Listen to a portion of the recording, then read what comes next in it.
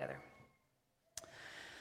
God, we know that you have a vision for this world. You are a visionary God, and you see a world that someday will be an awesome and beautiful place, because evil will have been put away, and there will be no more violence and death, no more hatred, no more brokenness, no more suffering. And Lord, we know we're called to be part of transforming this world wherever we're able to do so. And even right now, God, we come to pray for the people of Paris and the people of France who really have been traumatized by such an awful event that's taken place. God, we would pray for those who have been injured and are struggling to survive. We pray for healing for them. And we pray for comfort. God, we would pray for the families which are grieving. And we pray that you would be with them in a powerful way, Father, that you would reveal yourself as the God of all comfort, and that you would sustain them and that you would carry them through. God, for the people of Paris and the people of France, we pray that they would somehow come to know that there is a God in heaven, and that security and strength and peace are found in you. And we pray that, Lord, you would give that country everything that it needs right now to move forward well. Father, we think of those who have perpetrated this cruel and awful thing, and the many who are like them in this world. And we pray, Lord God, that good would overcome evil. We pray through, again, your intervention, Father, because ultimately it's that which will produce the result. We pray, our God, that hatred and violence would cease. We pray particularly for the Middle East and for Europe, where there's just turmoil in so many ways with refugee crisis and wars. God, intervene, we pray, and make things right. Lord, we think of the leaders of the G20 gathering together today in Turkey, our own prime minister there. And we pray for him, Lord. We're called to pray for our leaders, and we pray for our prime minister. He's so new to the job, and Lord, all of a sudden he's confronted with the reality of what we have seen. And we pray, Lord, that you would enable him to lead us well, that you would enable him, God, to do what is required, that we might, yes, be a compassionate nation, but also might be safe. Lord, such a balance and such a challenge that he has, and with his cabinet, we ask, God, that you would enable them. And for the leaders who are gathering together, we pray that you would really work, that you would be in that room, that you would influence minds and hearts, and that somehow, Lord, a solution would be found, and we might move forward together into a different world than what we observed the other night. Lord, we're looking for you to do great things in this world. And by our prayer now, in the powerful name of Jesus, we ask for change. We pray for peace, and we pray for healing. And we pray for the dominance and the power of love in this world. God bless us now as we turn our thoughts again to your word and to the topic at hand. Speak to us each, we pray in Christ's name. Amen. Well, there's a passage in the New Testament that I love. It's actually the pinnacle of one of the Gospels, one of the kind of central point of one of the stories of the life of Jesus. And it's a time when Jesus has done a lot of significant things, you know. He the Messiah or Christ, depending on which language, Greek or Hebrew, you're referring to. He is the anointed one of God, and he has come into this world, and he has begun to do ministry at 30 years of age. And people who are blind are coming to see. People who are lame are now walking. The dead have been raised to new life. Like, dramatic action of God is happening through Jesus. And people are talking, which is not a bad thing. And Jesus knew that, and he turned to his followers and he said, "Who do people say that I am?" And his followers said, "Well, some think you're Elijah raised from the dead. Others think you're one of the prophets," and so forth. And then he turned to his disciples himself, his 12 closest colleagues, followers. And he asked a critical question that is so important for every single human being to answer. And he says essentially to them, "But who do you say that I am? Who do you say I am?" I don't know whether you've grappled with that question yet, but if you haven't, I hope you will, because what unfolds in the story of Jesus is that he is the eternal Son of God. He is God who came and walked among us, died on a cross, ascended to heaven, where he rules from today. But he asked his disciples the question, and Peter, that outspoken disciple whom we have spoken of recently, who often got the wrong answer or thought the wrong way. This time he gets it right. And in response to Jesus' questions, he says, "You are the Christ, the Son of the living God." Wow, this is who you are. This series that we're in now, started last week, is about identity, who we are in Christ, who we are at the core of our being. And it's so interesting that as Peter responded to Jesus, he says the same thing essentially that God the Father said to Jesus at his baptism when Jesus heard from heaven, "You are my dearly loved Son. You bring me great joy." "You are my dearly loved Son." And Peter said, "You are the Son of the living God." The Messiah. I love the question Jesus asked, and I want to turn it around a little bit today. Because I think the question of this series isn't so much Jesus asking us who we think he is. The series is about us asking Jesus who he thinks we are. It's like us coming along to the Lord and saying, "God, who am I at my core? Who am I really? You know, in the heart of my life, what is my identity?" What would you say, God? Because whatever God says is truth. It is reality. We started last week into this topic with the realization that very, very often people, and even followers of Jesus, live out of a sense of false identity. They have believed some of the lies which the world or the devil or even people have spoken into our lives, and we think that's who we are. And it really can be a destructive thing. And I asked people to go home from here last week, and boy, I hope you have done this, but I asked, get into the presence of God in that quiet place that you have in your home, and ask the Holy Spirit of God to reveal to you who you think you are, to reveal to you maybe the false identity that you've embraced. I really trust that when we do that, that God will speak, and that God will open our minds and help us to see the reality of what's going on here that can actually be harmful to us. So I hope you've done that, and if you haven't, do it still. Because when we come to an understanding of what our false identity is, then we have the opportunity to reject it and to say no to it and to discover the true identity that is given to us by God.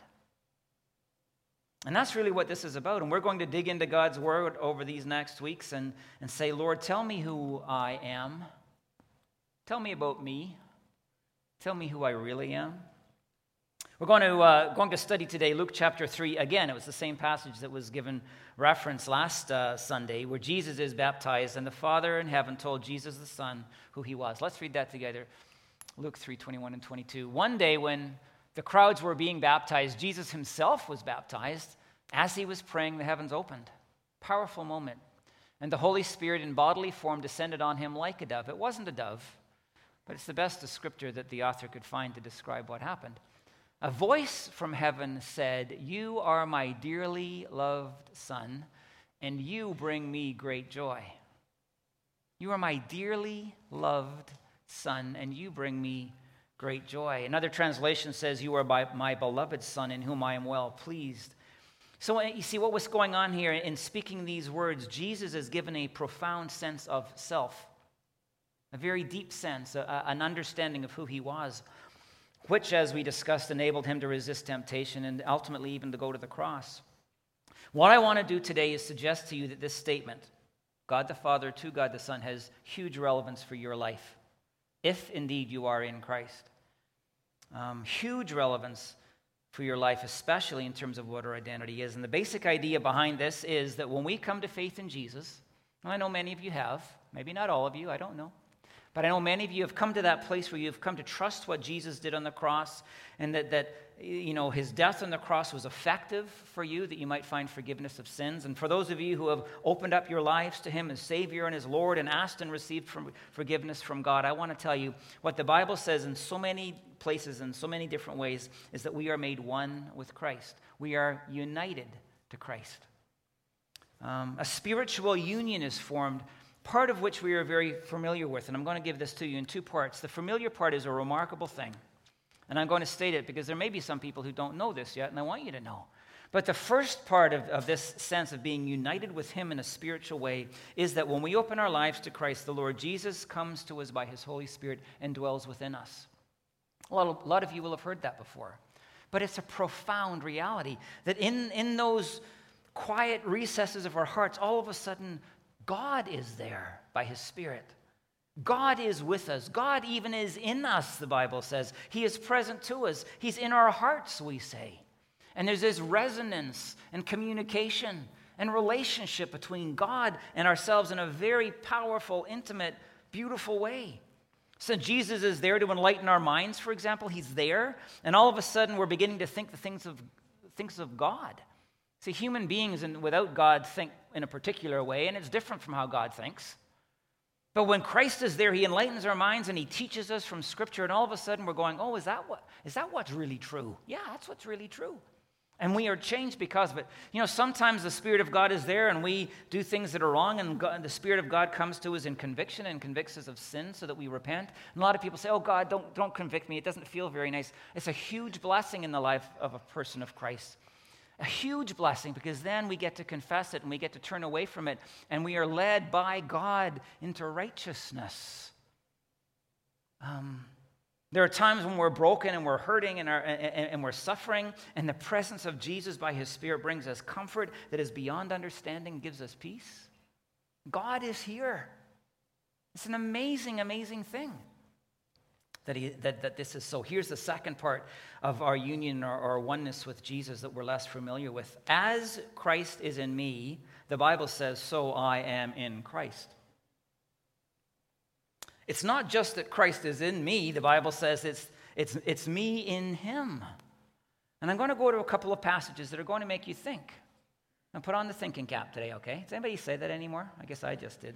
But I really want you to think. I want you to study this. Ephesians 2, verses 4 to 6 say this. But God is so rich in mercy, and he loved us so much that even though we were dead because of our sins, he gave us life when he raised Christ from the dead. Now get that. When he raised Christ from the dead, who was given life? We were, all right? It is only by God's grace that you have been saved. He raised us from the dead along with Christ, and listen to this, and seated us with him in the heavenly realms because we are united with Christ. What does that mean? He seated us with him, with Jesus, in the heavenly realms, in heaven, because we are united with him. I'm going to talk about mystery right now. I'm going to talk about something that maybe we can't wrap our minds around particularly easily, but this is the case, biblically speaking. Because of our union with Jesus, we are there in heaven with him. And that we are seated at the right hand of God the Father. Jesus is in that place of honor and distinction as King of Kings and Lord of Lords, sovereign, powerful, ruling King. And we are in him. Now, I don't know if you've spent any time on that one, but that's a bit of a mind blower, right? But that's what Scripture teaches. We are so connected to Christ. Not only is he in us, but we are in him.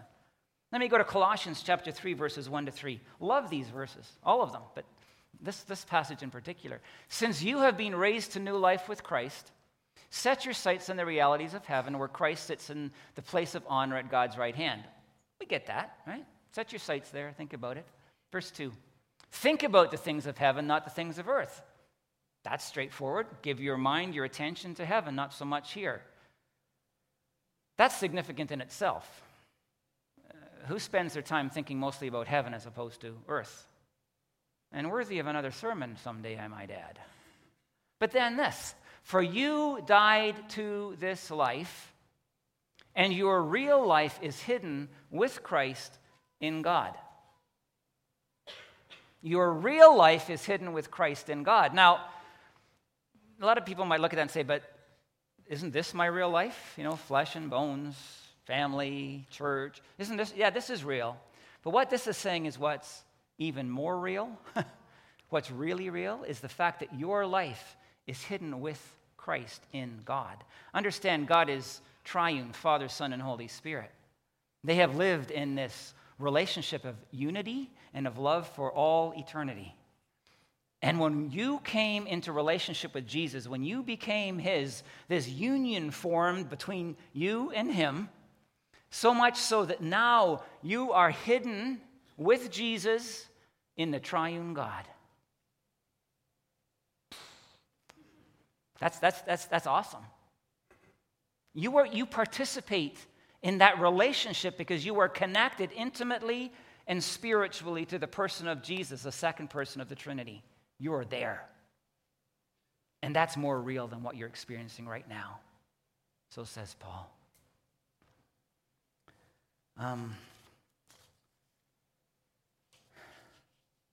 I want to tell you, my friends, we need to take hold of this dynamic and this reality and believe it to our core if we are to figure out who we really are in Christ. In Christ. Go back to Luke chapter 3.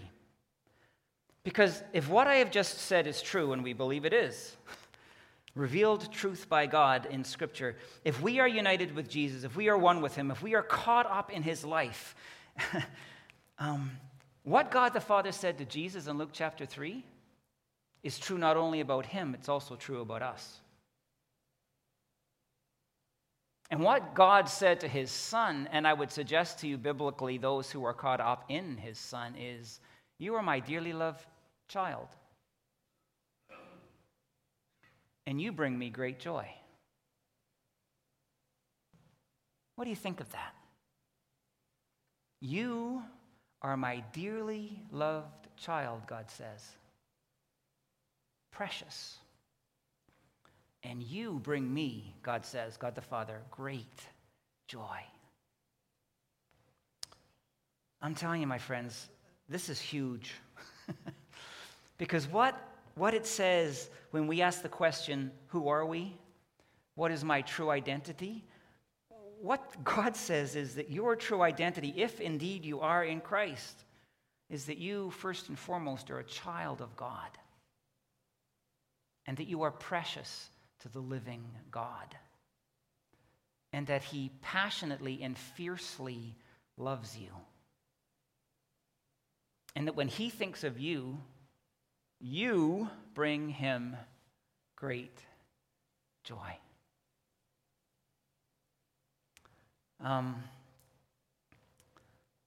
There are a lot of people, Christians included, who resist this belief. They fight it. They push it back and away, unwilling to accept what the Bible says. And very often, at the very best, they'll receive it, but they'll minimize it as a significant truth in their lives. But I want to tell you, this teaching about us being part of God's family, God being our Father, God the Father loving his children, all over the Bible. It's a core message. It's a core teaching of Scripture. Jesus, some of you might know this, he said in John chapter 3 that we have to be born again into the family of God. We have to be born spiritually into a new reality so that we become the children of God. He says, the Spirit blows like the wind, back and forth. We don't know where it comes from. We don't know where it's going. We don't get what God's doing all the time, but it's active, and it is real, and it is powerful. And every now and then the Spirit of God works in such a fashion that he reaches into the core of our being, and he brings us faith, and he opens our eyes through enlightening our minds and touching our hearts, and he lets us believe in Jesus, and he forms faith in us, and so that when we say yes to him, we are birthed into a new family. Birthed. Kind of cool we had a baptism today. Hadn't made the connection before. But Jesus is using a very natural process, and he's saying just like a child is birthed and comes to life, so we, by the Spirit of God, can I say it, go through the gestation period, and God works, and we struggle, and we try to figure him out, but we come to this place of saying yes to him, and all of a sudden we're a new thing, a new reality, people of faith, people who are alive in Christ, people who have Christ in us, people who are seated at the right hand of God. And what the Bible is saying to us is that God loves us deeply and passionately, and we bring him joy. I used this a few months ago, but I don't hesitate to use it again. Remember the birth of your children if you've had children. And remember the reality of what nurses normally do is take that little one just born, and they place the little baby on the mother's chest. And what happens? Bonding happens. Intimacy happens. Love is born in this moment. It doesn't take long to fall in love with your new child, right? It doesn't take any time. It's just there. It was one of the things that shocked me. Huge love, instantly. And then they take the little boy or girl and they clean them all or her up and they, wrap him or her in a blanket and they give the baby to Dad. And Dad stands there blubbering like an idiot because his heart has been so deeply touched because he's so in love with this little thing that God has given. Now, Jesus is taking that reality and saying, this is God in you. God has brought you to this place where you've come alive in Him. You've been birthed into a new family, into a new reality, and God loves you even way more than you can love your children. And He loves you so much, and He's so bonded to you in this uniting with Christ that there's this intimate and powerful and loving relationship, and there is joy in His heart when He thinks of you. It just is there. It's just real. It's just powerful. No wonder, in Luke chapter 5, Jesus tells the story of the lost sheep and the lost coin and the lost son. You'll maybe know that story. And the people who are seeking for the lost one are representing God, and the lost one represents us. The lost things represent us. But every time when, the seeker finds the lost one, and as Jesus said, the sinner repents, the reality is that Jesus says there is celebrating in heaven. There is joy in heaven because that lost thing has been found, because the lost son has come home. Joy. Now, how many of you really believe that in your heart? How many of you, at the core of your being, think of God thinking of you, and all that's there is powerful love and joy? Deep and real delight in the heart of God for His child. I want to tell you, my friends, it's there and it's real and it is for us to believe. Romans 8, another text, tells us that we get to call God and understand God, the creator of all that exists, the universe beyond us, the all-powerful God, the all-knowing God. We get to call Him Dad. Now, I don't know if that's mind-blowing for you or not either, but it ought to be. You understand that? If you are in Christ, you get to call God Dad. Let me just read it for you. Romans 8, 15 and 16. So you have not received a spirit that makes you fearful slaves. Note the song we sang earlier. We are no longer a slave to fear. Apply it to your relationship with God. Instead, you received God's Spirit when He adopted you as His own children. Now we call Him Abba, Father. Abba just means dad in that culture in which it was written. Dad. Ephesians chapter 1, verses 4 and 5. One more. It says in these verses that God chose us and He adopted us into His family. 2 points that are made here. Let me read you the verses. Even before He made the world, God loved us. Whoa! What do you mean before He made the world, God loved us? God loved me before He created the world? According to Scripture. If you haven't allowed the Spirit of God to enlighten your mind, would you let it happen right now? He knew you before the world was formed. That's awesome. And God is God. He has the capacity that we don't have. Even before the world was made, God loved us and chose us in Christ to be holy and without fault in His eyes. Holy and without fault in His eyes. Read verse 5, please. God decided in advance to adopt us into His own family by bringing us to Himself through Jesus Christ, bringing us to Himself through Christ. This is what He wanted to do, and it gave Him great, say it, pleasure. It gave God incredible pleasure to choose you and to adopt you into His family. Joy. Two things there, what? God chose me. What does that mean that God chose me, God chose you? What it means is He wanted you for some reason to be His. He longed for it. He desired it. And He reached out, as I've described, by His Spirit, and He drew you to Himself, and He gave you faith And he identified you as one of those people to be in relationship with him so that you might know his love and his grace and his mercy and his peace, his provision, his care, his joy. And then it says in these verses that then he adopted us. It's like he made it official. In this culture, it's much like today. Kids who weren't part of the family become officially part of the family. And he did that by uniting you and me with Jesus. Made it real. Now, I have friends who probably 15, 14 years ago now went to China to adopt a little baby girl. They had a son very happily, but they decided for a second child, we want to do this. So they flew, I believe, to Shanghai. Details getting a little foggy now, but I think it was Shanghai. And they were ready to meet their little girl, but the Chinese authorities had different ideas. And they said, well, we want to take you to this very famous Chinese location, tourist attraction. We want to take you here, and we want to take you there. And it's important that parents would become familiar with the Chinese culture and have familiarity of the area in which the little girl grew up and so forth. But day after day went by, and all they wanted to do was meet this little one. And then eventually a day came, and they were in a hotel room, and they were by themselves. All the other prospective parents weren't there, just on their own, and the door opened, and into the room walked a little Chinese girl. No, she was carried in. I'm sorry. She was about 1. And the little girl was placed in their arms. And they said this was no different than when they had given birth to their son. Tears flowed. Bonding happened immediately. Love was present and powerful. See, they chose to adopt that little girl. They didn't have to.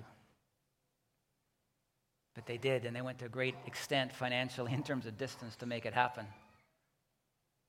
And then they adopted that little one to make that child a full member of their family forever.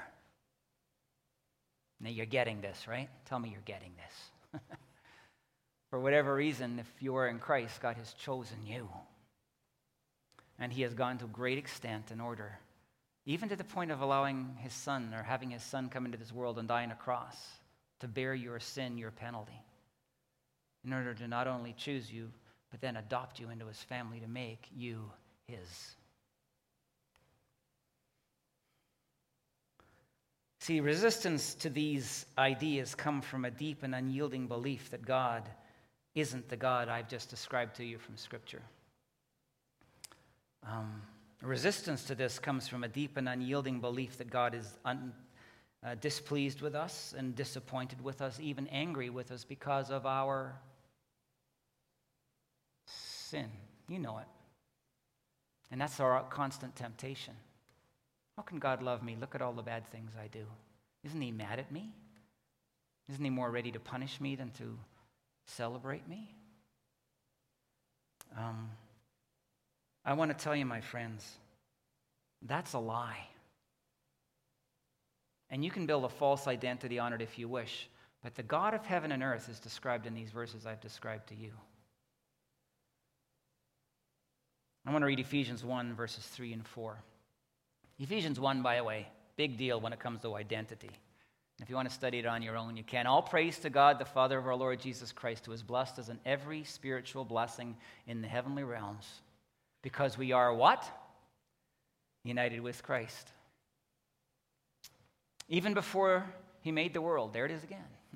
God loved us and chose us in Christ to be holy and without fault in his eyes. You know what that says? It's so simple. If we just believe it. But when God the Father looks at us, we who are caught up in Christ, we are holy and without fault. He doesn't see us. He doesn't see our sin. It was dealt with on the cross. It's done. It's gone. He sees Jesus. And he sees the righteousness of Christ. There's no reason for him to be displeased or unhappy or angry and ready to punish and condemn. The punishment has been done. The condemnation is over. It all happened on the cross. And I want to tell you this is the amazing truth of Christianity. which we have to start to believe to the core of our being. We have to reject the lie, and we have to understand the reality of who we are in Christ. Always remember, my friends, and personalize this, please.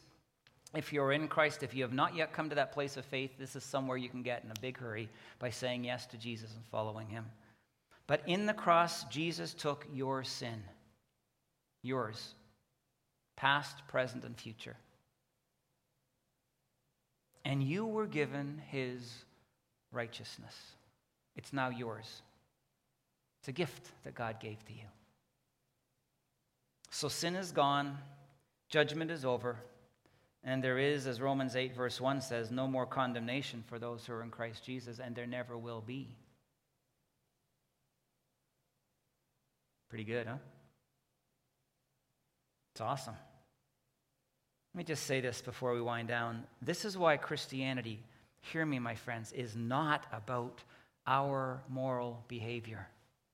When the church kind of declines in its messaging about what this truth is, it comes to a place where it's all about me, and it's all about whether I sin or whether I don't, and how well I behave before God. And it's not about you, and it's not about your moral behavior.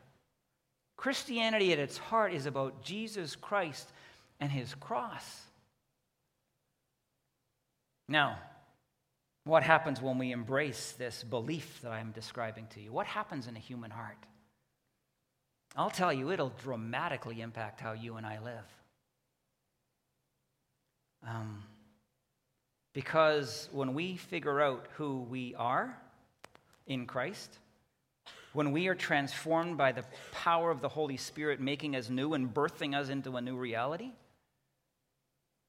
we change deep down inside, and nobody has to tell us what to do. We long to do what is right and true and good. It is our passionate desire to please the God who has loved us so profoundly in Christ and who loves us still and finds joy in his kids. We love him because he first loved us, 1 John says. We love him. And our relationship with this God it's not, this is what I've said before this series is about, it's relationship. It's not about this angry God in heaven who's ready to pounce and punish and who is displeased and us kind of quivering in fear in case God finds out and someday will do so if we're in Christ. It's not about that. It's about a God who is in heaven and who loves us and who finds joy in us and who has forgiven us and sees us only through the righteousness of Jesus, because guess what? We are united to him. Here's the heart of the Christian faith. And here's who you are. God in Christ died for you, to forgive you, to unite him to yourself so that you could be a child of God. That is who you are. Precious, fiercely loved. One in whom God delights and finds great joy. Take that to heart. Not only will your relationship with God change, your life will change. I'm telling you right now. Understand the truth. My friends, let it set you free. I want to finish with 1 John chapter 3, verse 1. It's in the Message paraphrase of the Bible, but I love it. What marvelous love the Father has extended to us. Another translation says the Father has lavished on us. That's the reality. Just look at it. That's my whole talk this morning. Just look at it. See it. Dwell upon it. We're called children of God. That's who we really are. That's who we really are. Here's my challenge for you. Look at this. Look at it. Believe it. Understand the truth of God in Christ as you are in him. Understand you are his child. He has made it that way, and you forever will be. Let's pray.